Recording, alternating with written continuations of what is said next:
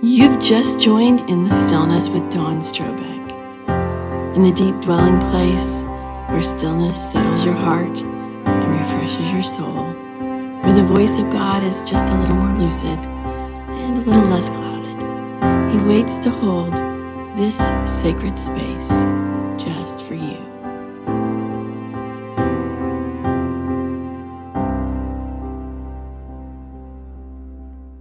Welcome to In the Stillness with Dawn Strobeck. This is the Christmas edition, and I have a guest today, and it's my pleasure to introduce to you my friend Dee Coleman.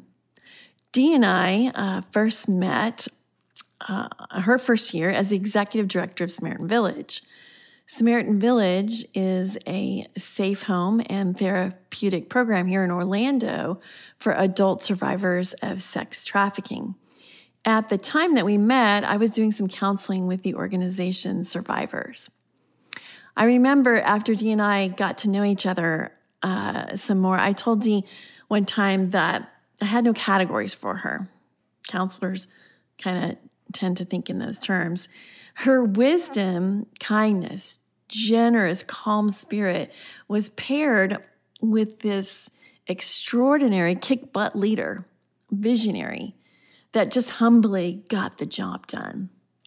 I often think of her as a superhero in disguise. I love our long lunches out and inspiring talks. She is amazing. Please enjoy your time with Dee today. Hello, and thank you for listening. My name is Dee Coleman, and I am so grateful for the wonderful Dawn Strobeck for gracing me with a platform to share just a little bit of my heart with you today. I am a huge fan of Dawn and of the In the Stillness podcast, and so I just feel duly honored. As I said, I'm Dee, and I'm the director of Samaritan Village, an Orlando-based nonprofit that provides safe housing and trauma-informed care for sexually trafficked women to heal and recover. We walk with these ladies for about a year to 2 years through this journey. These are women whose lives have been marked by prostitution, levels of abuse and torture you wouldn't even imagine, and deep heart addictions that keep them tethered to their past. Every day, my team and I feel privileged to serve and do ministry with these women who are broken and marginalized. 2 Christmases ago, instead of going off to visit family, I spent Christmas Eve and Christmas Day at our safe house with the ladies there. At the time, there were 4 women in our program. Each of them, despite being very grateful for where they were at in their recovery and for the program, there was a sense of heaviness. And I found myself trying to sway them into the Christmas spirit, trying to get them to see that Christmas is about Jesus, and therefore we should be grateful and joyous and feel all the feels for his goodness. Knowing what they had all been through, I was even a tad bit annoyed that they weren't getting it. Thankfully, these sweet girls gave me grace and pretended to be excited as we piled into our van and headed off to Hibachi for Christmas dinner. Halfway through the dinner, we began to talk, and they began sharing stories of Christmases past, the happy ones and the sad ones. They pondered on what their kids were doing and the gifts they wish they could have bought them. And then it hit me, the wave of mixed emotions. All of a sudden, I felt a pit in my stomach, and I realized I too missed my family. I too felt pain from Christmases past. And for many of us, this is the reality that we sometimes hope the Christmas tinsel will cover, or that if we sing our Christmas carols loud enough, we can drown out the thoughts that seem too ungrateful, too uncomfortable, too painful for this time of year.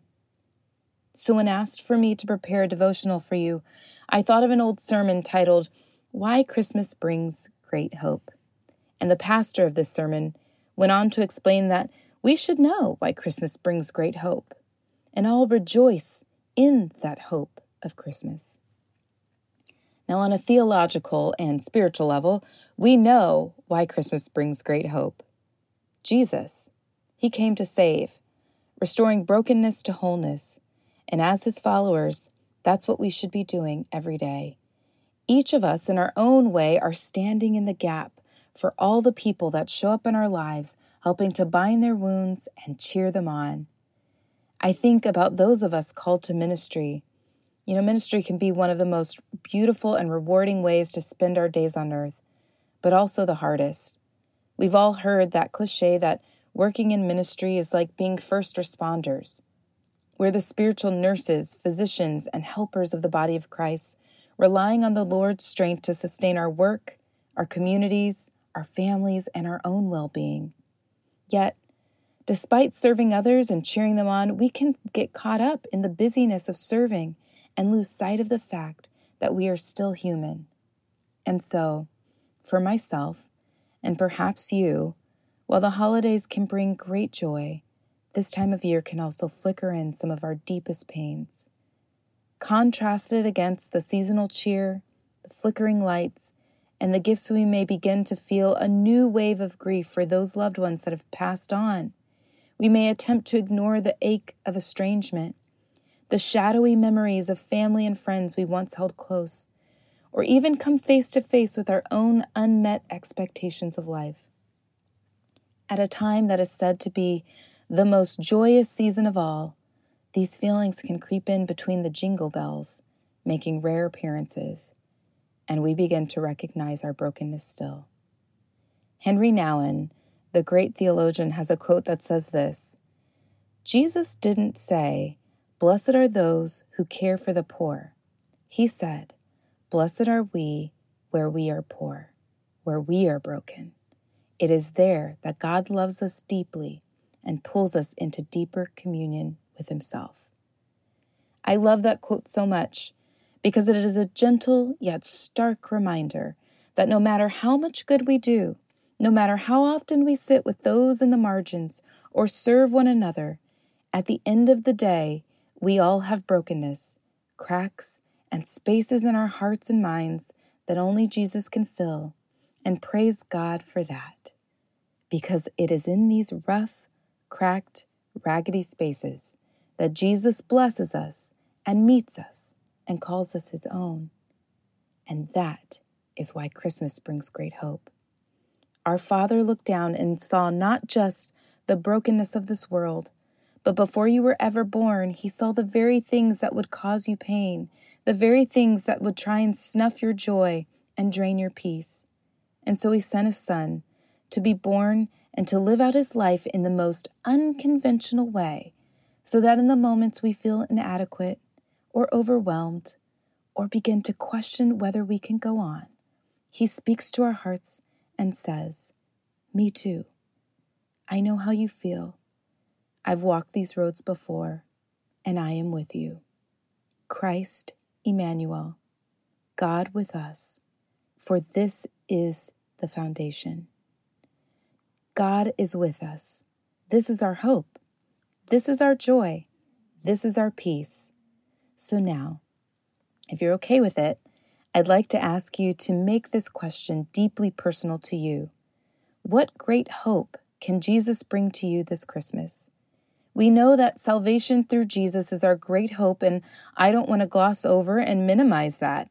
But if we could, take just a moment to close your eyes and take a few seconds in silence and ask Jesus, what great hope does he want to bring to you and you alone as we near the celebration of his birth? Is it rest? Is it strength? Is it reconciliation? What is it that the Lord can bless you with today and in this season? Father, with our eyes closed, we thank you for Jesus. We thank you that we have hope, and we thank you that our brokenness brings us into deep intimacy with you. I thank you for every silent need that was prayed over this podcast. We know you are faithful. Thank you for your people. May you bless every listener and give them strength and fortitude as they sow into your kingdom. Amen. I pray you all have a wonderful and Merry Christmas. To learn more about Samaritan Village, you may visit us on our website at www.samaritanvillage.net or find us on social media at Samaritan Village.